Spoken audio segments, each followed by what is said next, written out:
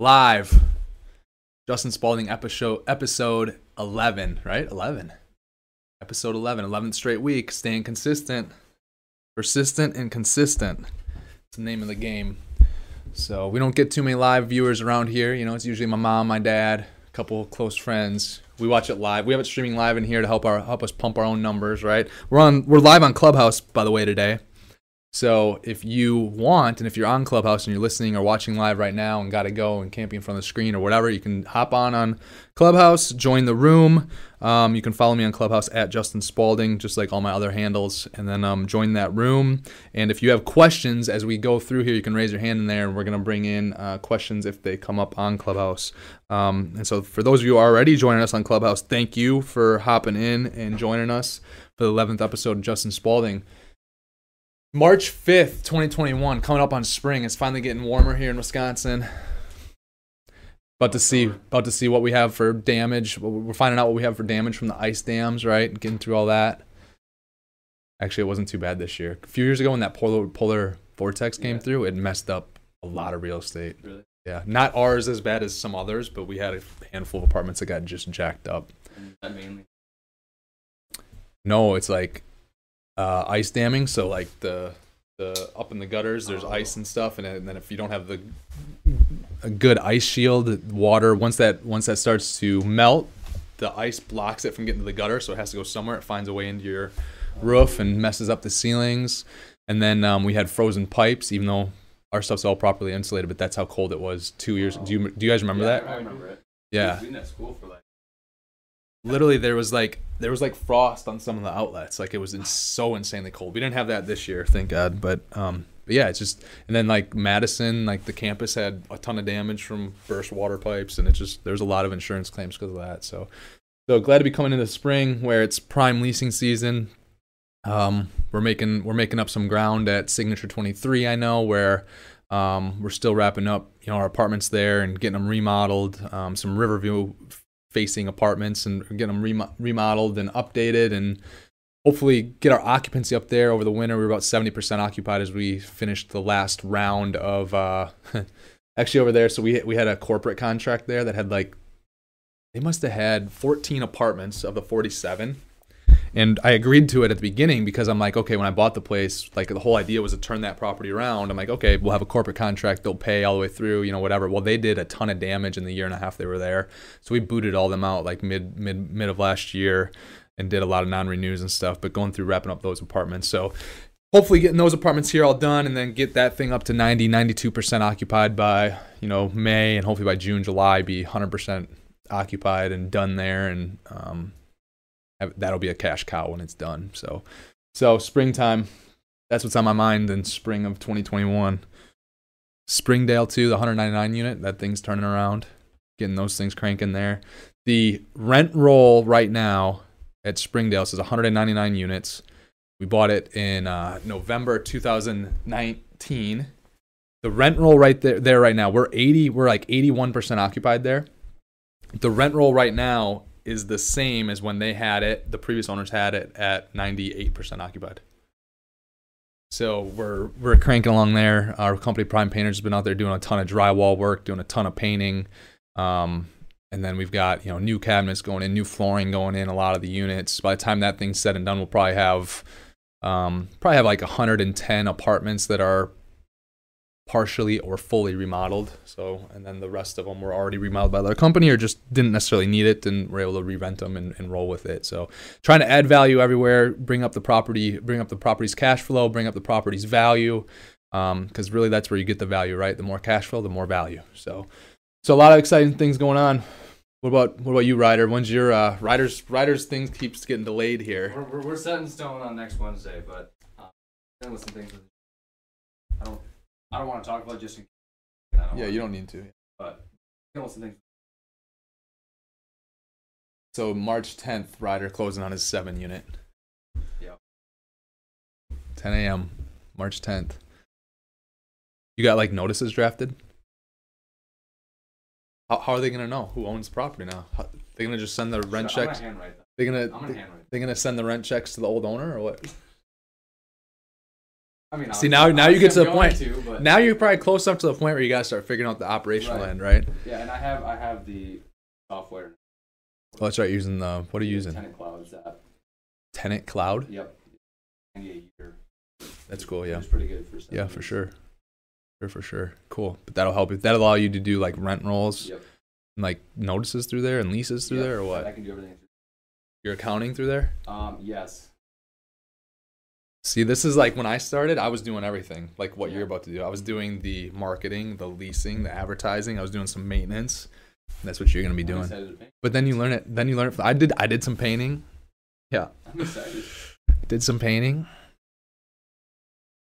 What else did I do? Man, I remember there was subfloor that had to be replaced. I replaced subfloor, and that was interesting because I'm not good with. I mean, you saw me out here that day. There's an Instagram video of me using the screwdriver, and it's just not a drill. It's not pretty. So, all right. What about you, Modine? What's going on? 1,000. Dogecoin? Yeah. Closing 1,000 Dogecoin. 1,000 Dogecoin will cost you 2 pennies, right? 2 pennies. 2.5.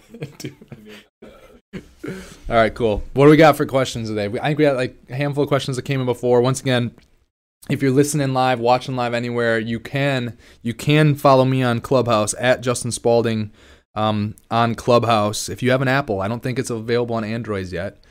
If you have an Apple, you can go find me there. You can join the room, and we can hear your voice through the podcast. You can ask questions live. I think that's a cool feature to be able to have. But then if you have questions while we're just going along, whether you're watching on Facebook or Facebook or Twitter or wherever else we're at, leave the question, and we'll answer it. My dad said he had me back on the subflooring. He had my back on the subflooring project. I don't remember, Dad. Did you? I can't remember. I remember doing a lot of stuff alone there too. I remember my dad helping me with outlets. I remember him. No, yeah, he did help me with the subflooring. So, yeah, it's just like horrible. I'm horrible at that stuff, hands-on stuff. I understand the processes now, but man. All right, Modine, first question. What does SD mean? How should?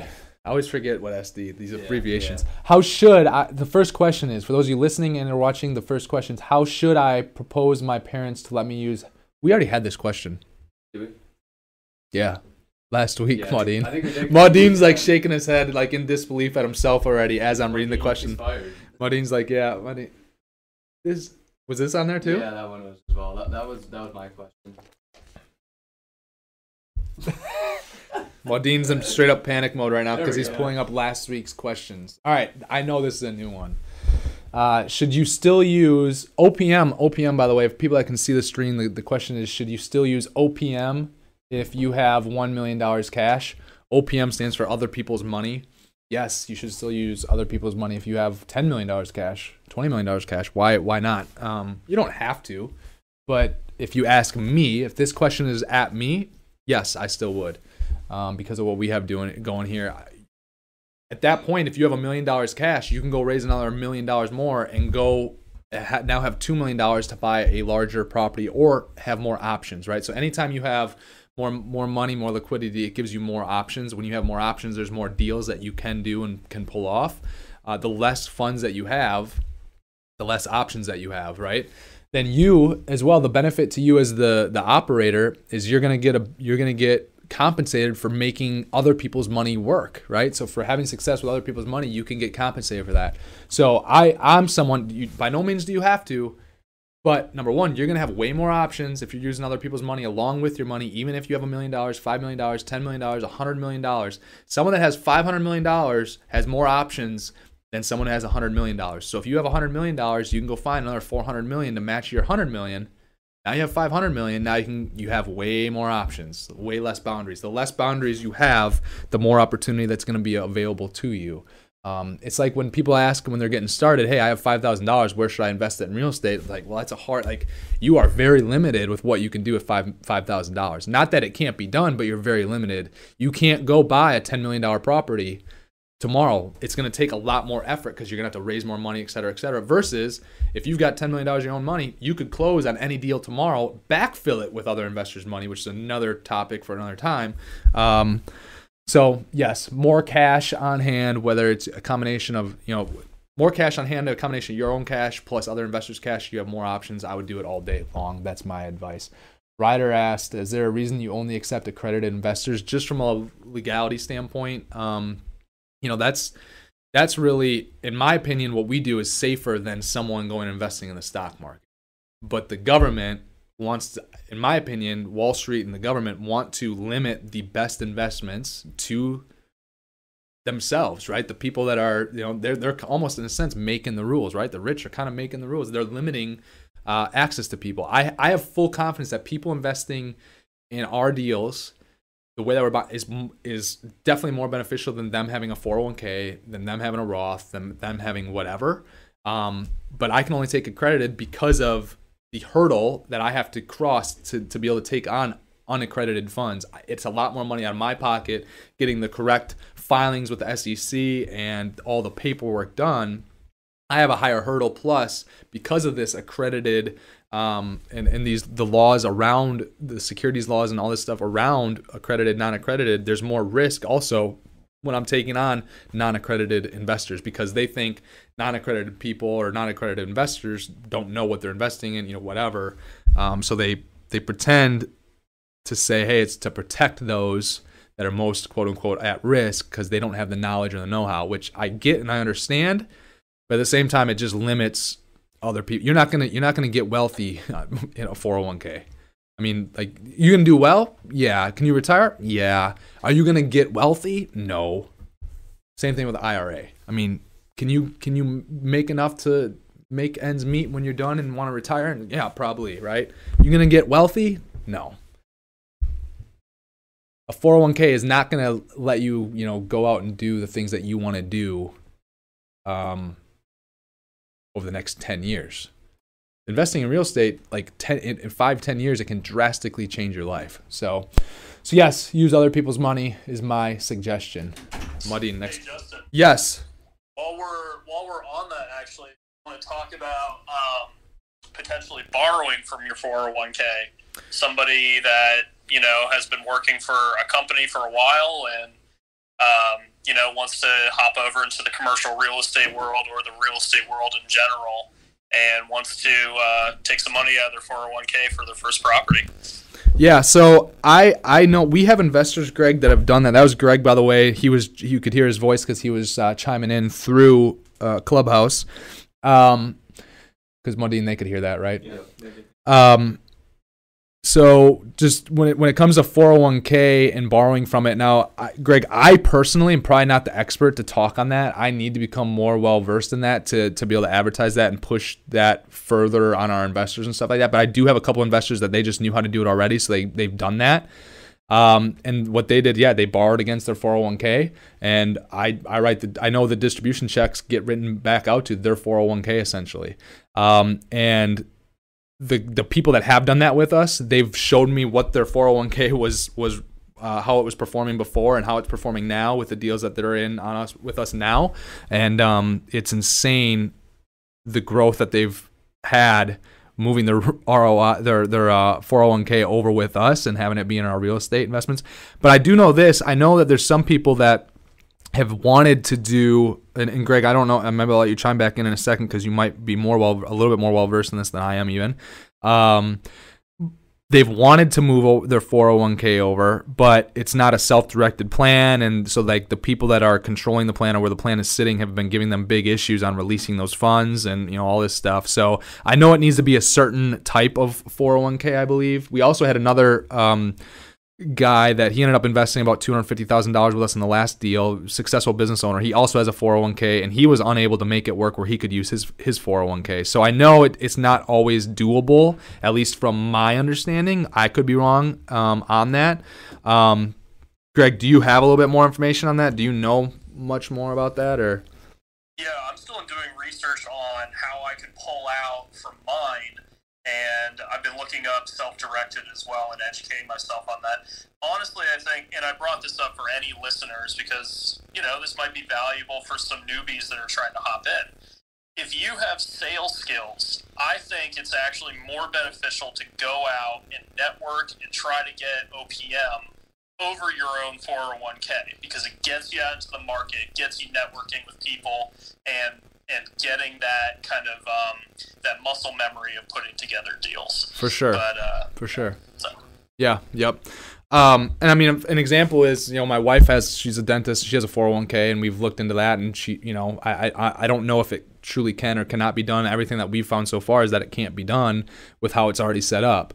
Now, is that the truth, or is that just the company that doesn't want to let it go? I don't know. So yeah, I'm someone that I want to learn more about that as well, so that I can, and even the guys that have invested their 401k with us, they've even came out and said, yeah, it has to be the right 401k plan. I made sure that my plan was completely self-directed so that I could be able to do this. So anyways, that was a great point though, Greg. And yes, I agree with what Greg said too. Anytime that you can use other people's money is still greater than just using your 401k, from the standpoint of like it ultimately, like the connections, the network, getting started and getting, I'm telling you this, when you can perform and you have success with other people's money and your investors, they will be lining up at the door for your next. This last deal, we had to raise $10 million. I mean, I could have raised 15 million, 20 million. I mean, it was the second deal that I've done now where I never had to worry about where the equity was coming from, because I knew when I sent an email out saying, guys, here, we're looking to raise $10 million. And this is an email that's going out to 350 to 400 people. Hey guys, guys and ladies, we're looking to, raise $10 million here. Let me know if you have interest. And literally in like a few days, it was like committed. And it was actually overcommitted, because I ended up having another group that wanted to write in more than what they wrote in, and I had to put a limit on them so that we could still get new investors in and all this stuff too. So it's very powerful to use other people's money, and when you have success, you'll have people that will be in on 4 of your projects, 5 of your projects with you, and obviously they're not going to do that if you're not having success. But if you're learning and doing and picking off the right deals, once again, this isn't rocket science. It's not building rockets like Elon Musk, and you don't have to be some, alien or superhuman to be able to do real estate and do it very, very well. All right, Madine, let's go to the next question.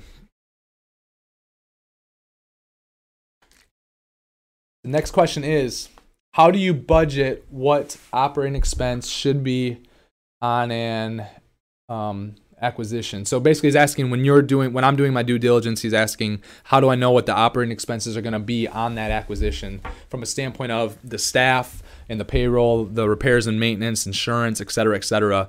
Well, number one, in due diligence, we're getting the trailing 12 months, at least at a very minimum, the trailing 12 months of what the property is doing. So when you go under contract, you get to go through due diligence, right? So you get to now, before the contract is signed, the offer to purchase is signed, you have to let the other side know, and it's got to be agreed upon what you have access to, because you can't just get it under contract and then later say, oh, I want to see this. Well, if you didn't state that you needed to see that in the offer to purchase, they don't necessarily have to get it to you.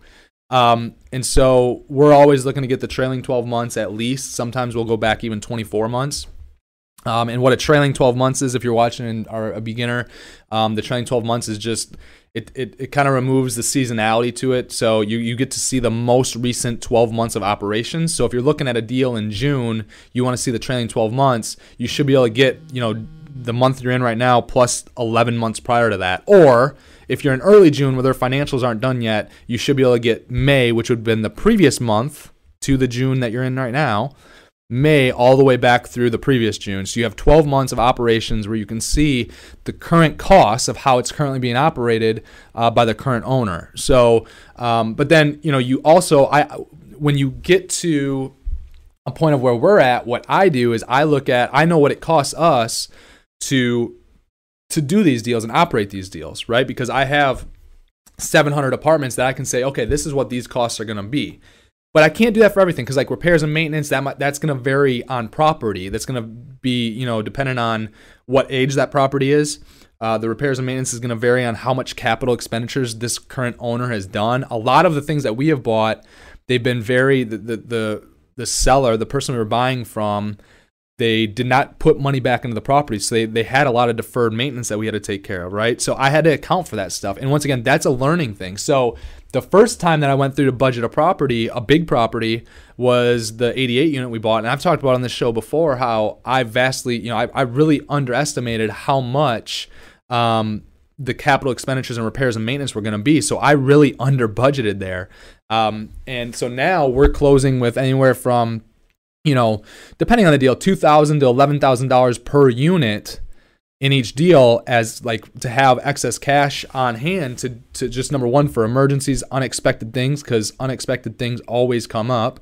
And just to be able to take care of a lot of deferred maintenance to hopefully make the ongoing repairs and maintenance less after years, maybe it's after year 1, 2, 3, 4, for sure after year 3, actually, we should say. By year 3, we were usually able to invest enough money into the asset that our repairs and maintenance drop a lot because everything's a lot newer, right? So the repairs and maintenance end, you got to look at the historicals. You got to look at what's been done from a capital expenditure standpoint. The more that's been done from the capital expenditure standpoint, the less deferred maintenance it has, the lower your repairs and maintenance will be. Now, if you're talking, if we're talking payroll, that's just a company-on-company thing. Like some people looking at an 8 unit, like Ryder putting his numbers together on a 7 unit, probably didn't account for much payroll because he's like, well, I'm just going to do this thing myself, which that's what I did when I first started, right? But now if you're looking at buying a 100 unit or, whatever, at some point you're going to need help. You can't do everything alone. And so you start to figure out what that costs you. So I know based on the property size and, stuff like that, how much payroll per unit I'm going to need annually. And for us, depending on the project, that is anywhere from $500 to $1,200 per unit based on the size, based on how much deferred maintenance there is, based on, et cetera, et cetera. A good rule of thumb for us is every 100 units will have a property manager and a maintenance tech that are full-time. So basically, if you have a 50-unit building, buyer beware, it's going to be really hard for you to just have a full-time person on site always keeping track of that property. A 50-unit will probably have a person working on the management and leasing side, 20 hours a week, and a maintenance tech working 20 hours a week. So that's just a good rule of thumb. But then once again, it changes if the asset's really well taken care of, right? Then that maintenance tech for 50 units might actually be 10 hours a week. It might be a lot less because there's a lot less to do because there's a lot less to take care of. So that's kind of, I just know my numbers. Admin, from the admin standpoint, like I know in each bucket. So we have a payroll bucket. Here, actually, what I'm gonna do right now, I'm gonna pop it open on my computer so I can go down my list. The buckets that I use when I'm. Wish we could just share my screen. Can't share my screen.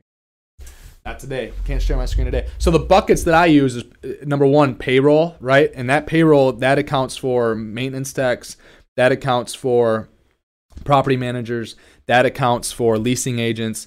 And I call it payroll. It's not necessarily payroll from the standpoint that the property doesn't actually employ the people. Our employees are actually held by our management company, which is Spaulding Group. But the property pays their direct salary, so it's kind of just a pass through to the entity. But I have in the property or in our pro forma, I have a expense bucket that is payroll. Then I have management fees, right? And now our management fee that is paid to my company, my property management company, Spaulding Group, is anywhere from 3 to 5%. If it's 3%, it means there's more units. So at our 199 unit, it's a 3% property management fee. Right, because I have more revenue there. It doesn't make sense to have a 5% management fee. Usually when we're under 100 units, it'll be a 5% management fee. That's just how our business is structured. If it's over 100 units, we're able to do a 3% management fee. This new portfolio that we bought, there's 2 separate townhouse sites that are under 100 units, but we still are doing 3% management there because the rents are high enough. And so once again, I'm not trying to rob the properties via management fees, right? So that's how I handle that, 3 to 5% of the management fees. Administrative fees. And once again, these buckets can be different company by company and stuff like that. Like what I call administrative and what's in our administrative bucket, other people might put in, other people might take their marketing budget and put that in with their administrative. Whereas I have an administrative bucket and I have a marketing bucket. They're separate. So in my administrative bucket, I've got that's where our legal fees for evictions go. That's where our software for our management software goes. That's where Eva should chime in, but that's where a lot of like office supplies go. And I know that, okay, if I have something that's under 100 units, that's going to be anywhere from $190 to $220 a unit per door per year. Once again, if we get up to 199 units, though, it's more like 110 to 150, because some of that is just hard costs that you're going to have no matter what. It's not, we can't make it. No matter what, you're going to have the cost. It's $100 whether it's a 10 unit. It's $100 whether it's a 199 unit. So that's why as we have more units, right? And this is why I'm always talking about more units, because you have more efficiency, right? So the more units we have, that can come down, right? Contracted services is another bucket. And in contracted services, that's anything that we have that's out of house, like snow removal. When we have another company that we sign a contract with, the elevator contract, the landscaping / lawn mowing contract, those would be, if we have a pest control contract, those would be contracted services. And once again, that's dependent upon, a property that we have that's 14 acres is going to be a higher price per unit typically on that than a property that might be on 1 acre, right? So you could have 300 units that sits on a quarter of an acre in downtown Chicago. They might have less contracted services per unit than my 199 unit on 17 acres, because there's just a wider, there's just likely more contracted service things to take care of. So that can vary between, the contracted services can vary between $250 up to $600 per unit per year. We have a marketing package or a marketing bucket, and once again, that just kind of depends. Some people, it's a small enough property, like Ryder's 7 unit that he's looking at, but he might not have to do any paid marketing there. So it might be zero. I don't know. It might be zero. Or, like some of our properties, we're up to $70 a unit, we're $35 to $70 per unit. Once again, it depends on how much competition's in the area, how much the marketing costs in the area. Like apartments.com, they charge you differently, whether it's depending on how much your rents are and depending how many units you have. So there's a little bit of some variable there. Utilities, once again, that's going to be variable, right? So you can use what I do for utilities. I use what they did last year. I add about 3.5%, because you never know when the utilities those companies are going to decide to raise their prices. And so I just take the previous year, I add 3.5%. I also make sure, though, the numbers that they give me in the T12, I take that number and I confirm that that's the actual numbers. You want to get Instagram Live going for me? Sure. That those are the actual numbers by getting the last 18 months of all the utility bills. So if I get the T12 from the owner, I'm just trying to set up Instagram Live right now too. So if I get the T12 from the owner and the utilities, it says, it's $100,000 a year, and that covers water, common area electric, sewer, and like gas for heat. I'm always making sure that I'm getting the previous 18 months, all their bills, and I'm going through and we're making sure that that's actually true, that those bills, actual bills, match up with what's in the T12. Because it would suck to close on a deal thinking that your utilities were $100,000 a year, only to find out there was an extra $20,000 that was sitting out there. So we try to figure out all the account numbers and all the places that utilities can be coming from to making sure that we're covered. We're covered from the common area electric. We're covered from vacancy electric and gas, the common area gas, all that stuff. Then I have an insurance bucket. Insurance, it costs us depending. Insurance is insane right now, but it depending on the property. The newer the property, the less insurance is going to be per unit. But it's anywhere between $230 up to $350 a unit per year. So if you have 10 units and it's $300 a unit per year, that's $3,000 for insurance, right? So typically I'm underwriting right now in the deals, I'm underwriting about $275 a unit, $250 to $275 per unit per year. Then we have repairs and maintenance. I kind of touched on that already. That's our bucket that we have there. And then obviously we have real estate taxes. Real estate tax is another tricky one where it's a little bit of a guessing game. So year one, I usually use whatever it is right now currently. So our year one that we're operating the property, I keep it. And then what I do for year two is I figure out what the county has been assessing properties at and what the mill rate is. So I'll go and I'll look up the tax records. I'll figure out, I'll figure out the assessment ratio, right? So if your property's market value is $1 million on the tax bill, and if they say that your assessed value is, so let's say the market value is $1 million, the assessed value they have at $900,000, that would be a 90% assessment. So for year two, I'm taking 90% of the purchase price that I bought it at, because they'll find that. Unless it's an entity sale, which again is a different conversation for a different day. They'll find it. They'll use the sales price. They'll take it against the 90% they typically do, and then they'll have the mill rate. And the mill rate is basically how much you're paying per $1,000 of value. So then that way for year two, like I'm looking at a deal right now. Let me see something quick. I'm looking at a deal right now that currently, this guy's had it for like 12 years. Currently, the real estate taxes, and these are real numbers, are $550,000. With me figuring out the assessed ratios in the area and the current mill rate, that would put, whenever it gets reassessed, which it could be year two, could be year three, depending on where you're at and located, that tax bill would go from $550,000 up to $881,000. That's a big mistake if you're not accounting for that, right? And I've made that mistake before. I've made that mistake before. I learned, right? And now we still made it. We're still good, right? But it's just that $300,000. That's a big difference, because if you don't count that $300,000, I mean that's potentially that's potentially $3 to $5 million of value that you're leaving on the table that you lost because you weren't expecting the tax dollars to go up when you take a cap rate to that.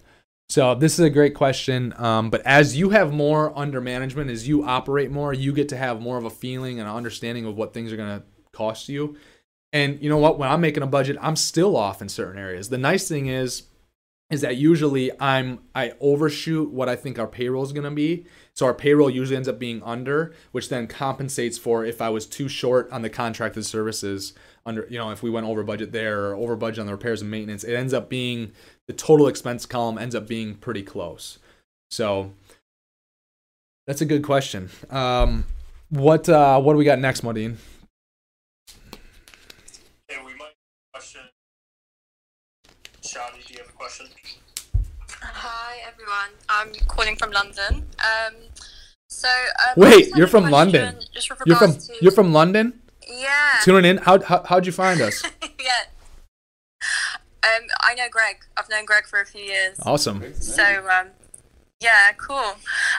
So I work in the tech industry, but I've been sort of getting into property during, I don't know, it's like 6-7 years ago now. So, relatively new and fresh and on a very small scale. But I'm interested to know, throughout your real estate career, what would you say, what was the biggest mistake that you made? Or another way to ask that is, what is the biggest learning? I know you just mentioned the 300K mistake that you made there, but I suppose it'd be interesting to understand what has been your biggest learning so far in your career. So the easiest way to answer that question is that it always takes longer and costs more than you think it's going to. So for me, I always use this example as well. The 88 unit that we bought, I've talked about this. This is the third time now in 11 episodes that I've talked about this, so it keeps coming up. The 88 unit we bought, I made no plans for when the boiler system, the HVAC system, needed to be updated. I didn't make a plan for that. I'm just like, yeah, we'll figure it out later. Essentially, I was so naive, I didn't know, right? Same thing with the roofs. I wasn't planning on having to redo the roofs in the first 2 years, that's for sure. I was planning on doing that year 10. Just yeah, we'll punt that and kick it down the road. you can't put, when a roof needs to be changed, it needs to be changed. So that was a mistake, right? Now we were able to figure all that out because we bought the deal right. We didn't overpay for it. We bought it cash flowing. So we were able to figure all that out, and we were able to replace the boilers, replace the roofs all in the first 2 years. And actually, they were great investments because our utility bills went way down. And just like curb appeal, all that stuff. But that, going back to the previous question when he's talking about repairs and maintenance and how you're estimating those costs, making sure that you're looking into all that stuff of where money might have to go.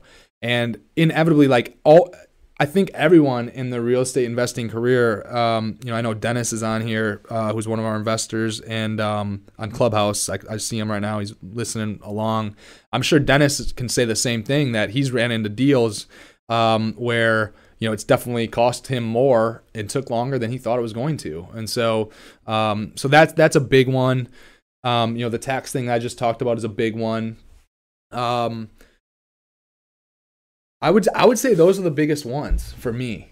Those are the biggest ones. And then the other thing that I can always point back and go to is that I don't really wish I would have changed anything, but if I did change something, I would have tried to find a way to go bigger earlier on. Okay, so sort of expect the unexpected, expect to maybe add another 10, 15, 20% of what you think you're going to be right. spending. And I mean I've been involved in tech projects as well, like 2 or 3 tech projects. So you can probably relate to that because it's the same thing in your industry. Of course. Yeah. Contingency, right? Contingency planning. Yeah. See you. Thank you. Yep. Good question. Thanks, Johnny. Woo! Thanks for coming out to support. Yeah, for sure. It's awesome. From London. It's like 7 p.m. there probably. Tuning in from London. All right. On a Friday night in London, she's tuning into the Justin Spaulding Show, episode 11. It's awesome. All right, next question, Modine. 7:44. 7:44. Yeah, I know it's 6. I know my time zones, dude. Oh, okay. I'm gonna get some more. Yeah, what time is it in Italy? It's about the same time in Italy, probably. Maybe 7 hours. Behind. Well, until we spring ahead in the spring, because they don't spring ahead, dude. Gotcha. Yeah. All right. What software do I use to run your numbers? Can I walk us through a deal side by side? I think maybe next week we could do that. Walk through a deal side by side, like share my screen somehow or something. I think that's what he means by that. And I guess I don't know if he's actually talking about one of our current deals or. I mean, what we could do is you could hold up your laptop and zoom in. I just want solutions around here. I don't want excuses. Well, I'm telling you. You can change the camera. You can see. It is 100% possible. We just have to have the right equipment. Yeah. I mean, Fox News and ESPN, they're throwing up all this stuff. We can figure something out. Expenses are gonna be high. It's $100 probably. No. For a capture card, 180. Oh, okay. I was off by $80. All right. right. We're gonna need more USB ports. I think we need to figure it out. So maybe a new PC. Because then I could do this right now. I could go through actually. I mean it's two separate things. I could probably go through our AppFolio. So number one, I use AppFolio for our current. We use AppFolio around here for our property management software, and that takes care of all we can do advertising through there. We can do leases through there. We can do our notices, like late notices and stuff through there. They have tenant portals. They can pay online through AppFolio, and that's also where all of our accounting, our property accounting is. So I'd be able to, if we could stop making excuses around here, Maudine and Ryder, if we freaking stop making excuses around here. All right, so this is the problem. This is what you need, right? But here's the thing. I would be able to number one, go through AppFolio and show some of our current properties and how we look at it, how I break it down. But then also I'd be able to go for Excel. Why is my head cut off? And then what we could do as well is go through some new deals that we're looking at. I gotta sometimes be hard on you guys around here. I can go through some of the properties that we're looking at on Excel. So I use Excel for our pro formas, projections, and all that stuff. The other thing about what were you saying now? I was saying that computer is not going to be sufficient enough for camera already wiring through that thing, and then, I mean you just have hubs going or USBs that thing. I'm gonna need a more powerful. What do you think, Maudine? Especially for a capture card. Okay. So what was the thing that you just brought up on your computer? That's a capture card. So that's capture card? Yeah, so what it's going to do is it's going to duplicate your display and put it onto OBS. But you're going to need a more powerful computer. What do we need for a computer? I7. This is an i7 right here. That's probably an i7 right here. We got like 4 computers in here right now. Yeah, but those What is i7s this? still lagged last.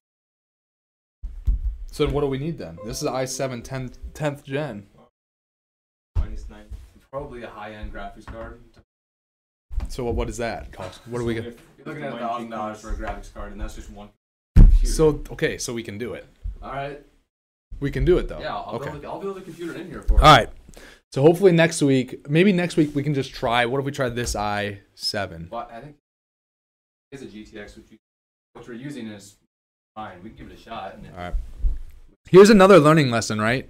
Everyone's like, I can't do a podcast yet because I don't have all the equipment. Like we're talking about our equipment and trying to figure this out as we're going. So just move forward and take action. That's a good learning lesson from that conversation right there for those of you who are actually still with us through You know how that. many years it took me to understand how we're to not- run everything like this?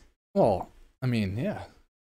Like, there was a time where I didn't even know. Well, you're how to only record 18, anything. so it can't be too many years, right? No, it was since I was 12. 12 is when I started researching and built my first computer. All right. Well, I think next week maybe we can at least just we can get that because either way we need the thing you just showed right We can there. try the capture card on here, see how it runs. If it makes things. All right, that's what we'll try, and then we'll have a backup for next week if we can't do side by side deals next week on that because it's not working in the moment. We'll have questions to back us up and roll that way. All right, that's the strategy for Justin Spaulding Show episode 12. If you're still tuning in here, but yeah. So the question, I mean, that's pretty much that. We got to your question right there. You heard the very long-winded plan to be able to execute and answer your question over the next couple weeks. Next question, Muddy.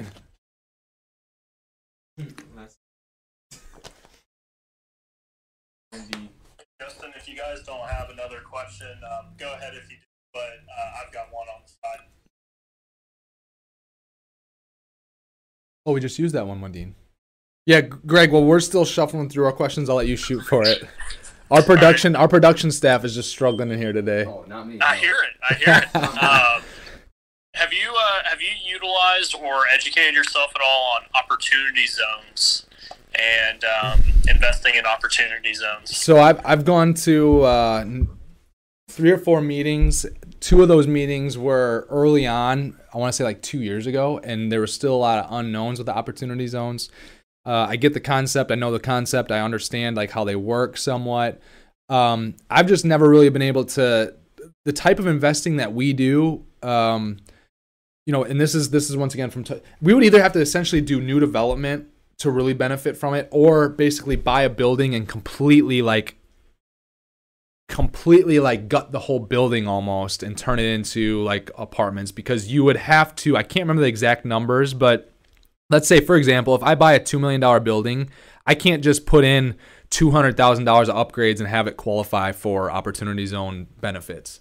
I would have to substantially do more than that. I'd have to, if I bought it for $2 million, I think it was something like I would have to put at least another $2 million into the building, like rehabbing it, to have the actual opportunity zone benefits. So is that what you were trying to ask me? Just like looking at them like that, or what are you? Yeah, I mean, so I'm pretty early on in educating myself about it, but I think from an OPM standpoint, from what I understand, you can stack investor money on top of a cash flowing real estate asset, and once that asset gets sold on the back end, that investor money, the investors won't pay capital gains. Yeah. So okay. So high level, what opportunity zone is? Yes. If someone sells a business, they have capital gains. They could invest in an opportunity zone, and if they're investing there from there's a certain step up in basis that they get. Meaning, if they hold on to that investment for, I think it's 10 years. And then they sell it, all of their capital gains tax from that previous sale, I believe, are completely wiped out and forgiven. But like I said, like you have to, yes, and someone just confirmed what I said. Someone on Instagram just confirmed what I said earlier, that you have to double your basis to qualify as an opportunity zone. So they didn't want to create these opportunity zones just to have real estate people like me go in, buy a $2 million building, put just a mere $200,000 into it, and then be able to have all these benefits from the opportunity zone. They wanted substantial improvement of those neighborhoods. They wanted to bring in more than just having real estate people get a hold of this. They wanted to bring in more businesses. So, and yes, obviously businesses all start with real estate because they need the real estate to operate out of. But for the actual real estate to be considered as the opportunity zone business and those benefits, you have to double your basis. So once again, you buy a $2 million building, you're going to have to, it's going to have to be a significant rehab job. You're going to have to double your basis, which essentially you're going to have to put in $2 million to make that thing work. From my understanding, once again, I would say my understanding is maybe it could my understanding could multiply by 10x. That's how much I'm probably lacking in that. But it's just once I started to look into it, and it's not like our business plan. I'm not looking to rush to an opportunity zone to potentially save some of our investors or myself capital gains tax on another project, only then to lose the whole investment, have it go wrong. So it just never really felt like a fit for me. Although I did spend, like I said, 10 to 15 hours in meetings with attorneys, accountants, seeing different presentations and all this stuff. I do know one of our investors, they also invest in just apartment communities all across the country and in new development, and they've been a part of some opportunity zones. But once again, it was basically buying vacant, either tear down or vacant land, and then developing a brand new site. Never once has it been something similar to what I've done, where you've bought a place and just put in at a most $15,000 per unit into the place. Because like I said, that would not meet the threshold, and you wouldn't get the benefit of the opportunity zone. Again, from my understanding, for whatever that's worth. So.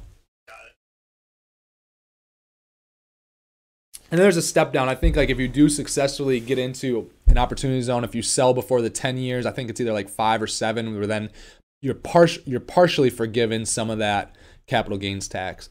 But there's a reason that they're wanting to forgive those capital gains tax as well. And I'm getting confirmation right now on Instagram Live that as a high level overview, what I'm saying is accurate. I look at it too. There's a reason why you're allowed to be forgiven on your capital gains tax from the sale of a previous business if you roll it in. And the reason is because you're taking more risk. You're going to a place, these opportunity zones, 95% of these opportunity zones are places that, they're in rougher shape, right? And there's more risk theoretically in anything that you're doing there. And for taking that risk, they're going to reward you, because that investment would likely never, ever, ever, ever, ever happen without this incentive, right? So, but this is what I do know as well. The guys that I talked about before, that they invest with us, and they also do other projects where they've done opportunity zones and they've done ground up builds. They've been able to find 2 areas, one in South Carolina, one in Connecticut, that should have never qualified for opportunity zones because of the area, and it's more of a It's probably they're probably 2 of the most affluent sites across the whole country that were deemed opportunity zones. So they probably really shouldn't have been opportunity zones. So they looked at it like, wow, we're going to have this benefit, and really our risk profile is no different than any other deal we're doing, because the demographics of this area just happen to be better than any other opportunity zone in the country. So that's a little bit about that. I don't know enough to, go, and like I said, I've said this on the show before, I'm not going to go down some rabbit hole and act like I know, and I don't know, but what I shared with you right now is my understanding, what I know at this point in time. So.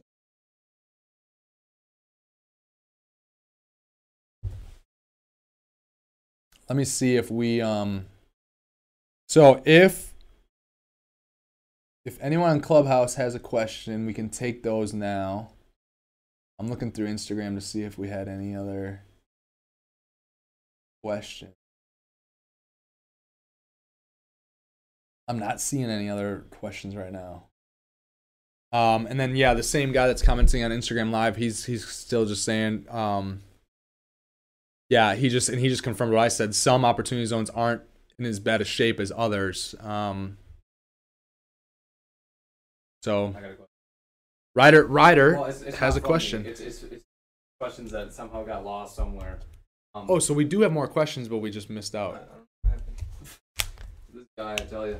So I owe him, right now Maudine's working on it for us, so this is like a contract type basis. I owe him $100. Here's your $100. Thank you. Anyways, It's the first time we've really had an issue on getting questions up. So Yeah, Madine's gonna do a great job. It's nothing against Madine. Yeah, I'm just a little salty right a now. little bit. Should I buy SF rentals or wait to buy multi-unit? My brother and I can't decide which one. Say it again. Should I buy SF rentals? Can they hear him on here?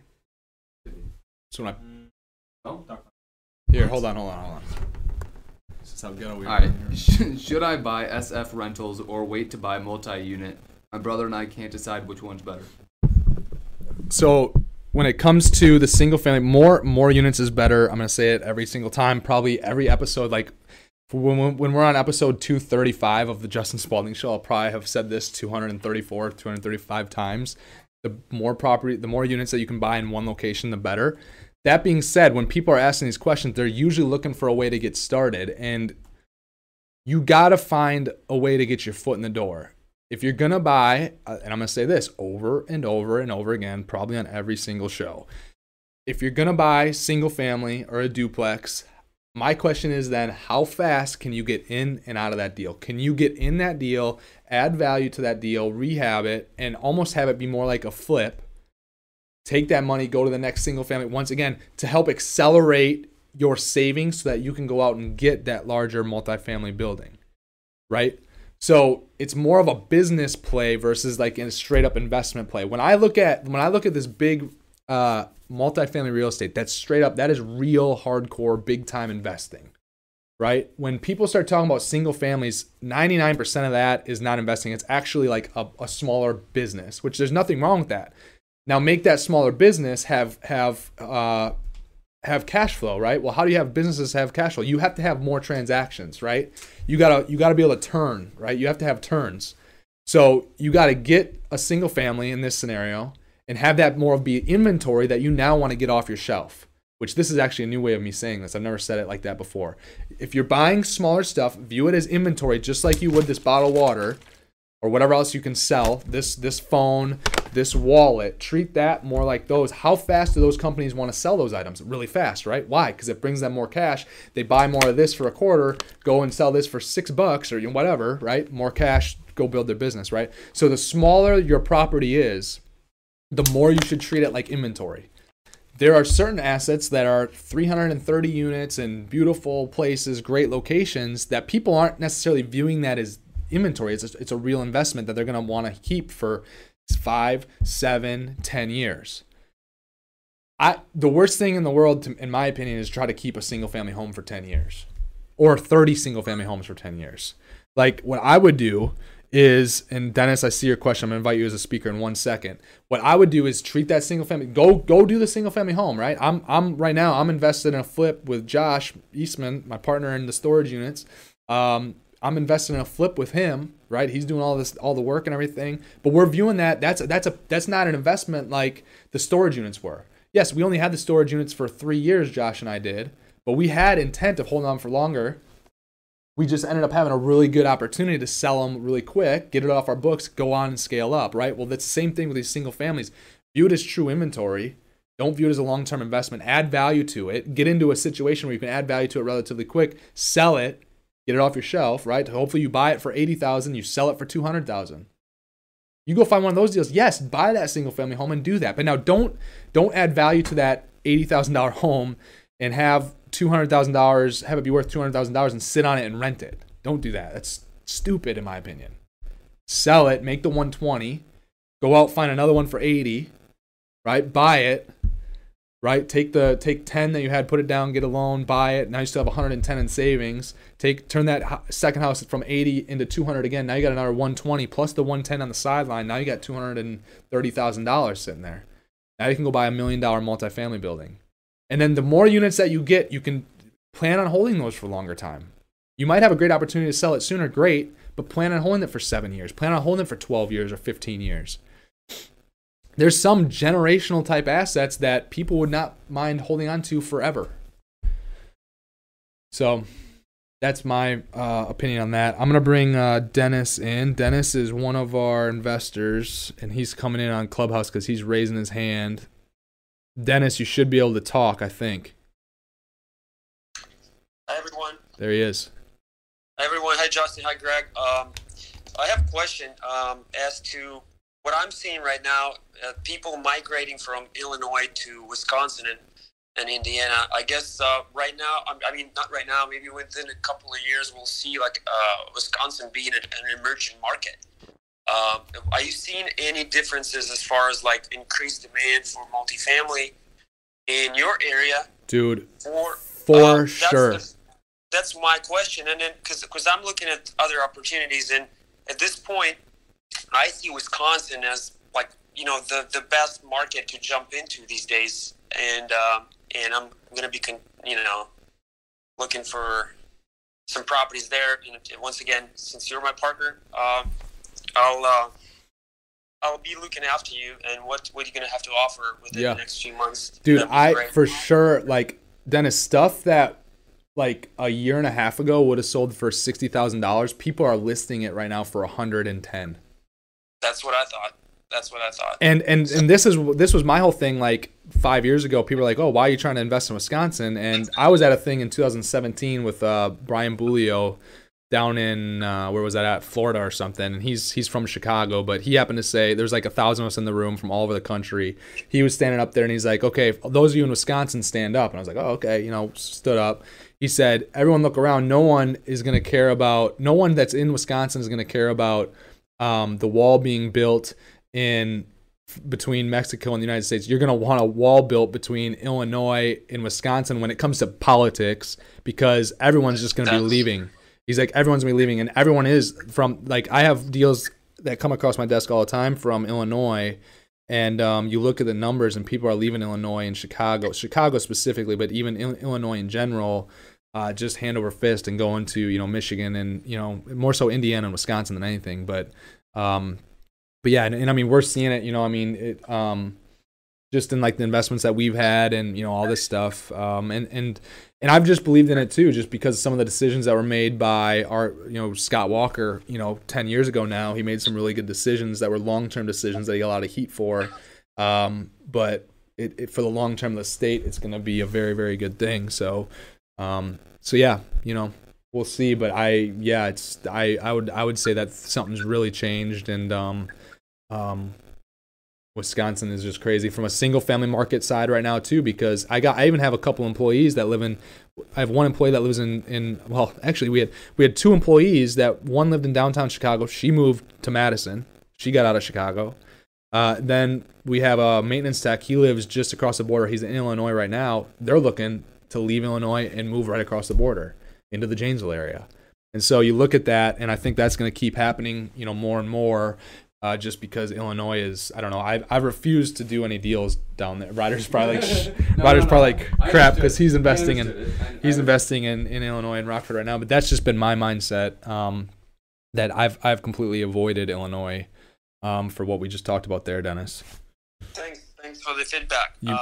Appreciate that. And yeah, thanks for having me here. You bet. And the deal, Dennis, that like I talked with you, a couple weeks back, and like what some of the brokers are saying about some of our Janesville deals and stuff like that, what they're thinking that they'd go for. I'm just like, wow, it's insane. So and there's a lot of talking to a lot of those guys at JLL and CBRE and whatever.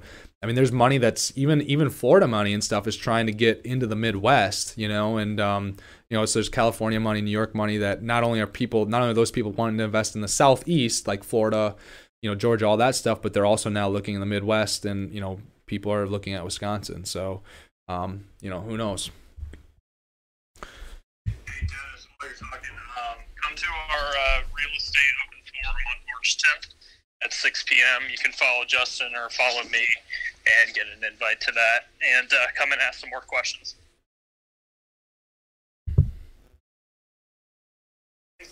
Certainly do. Certainly I will.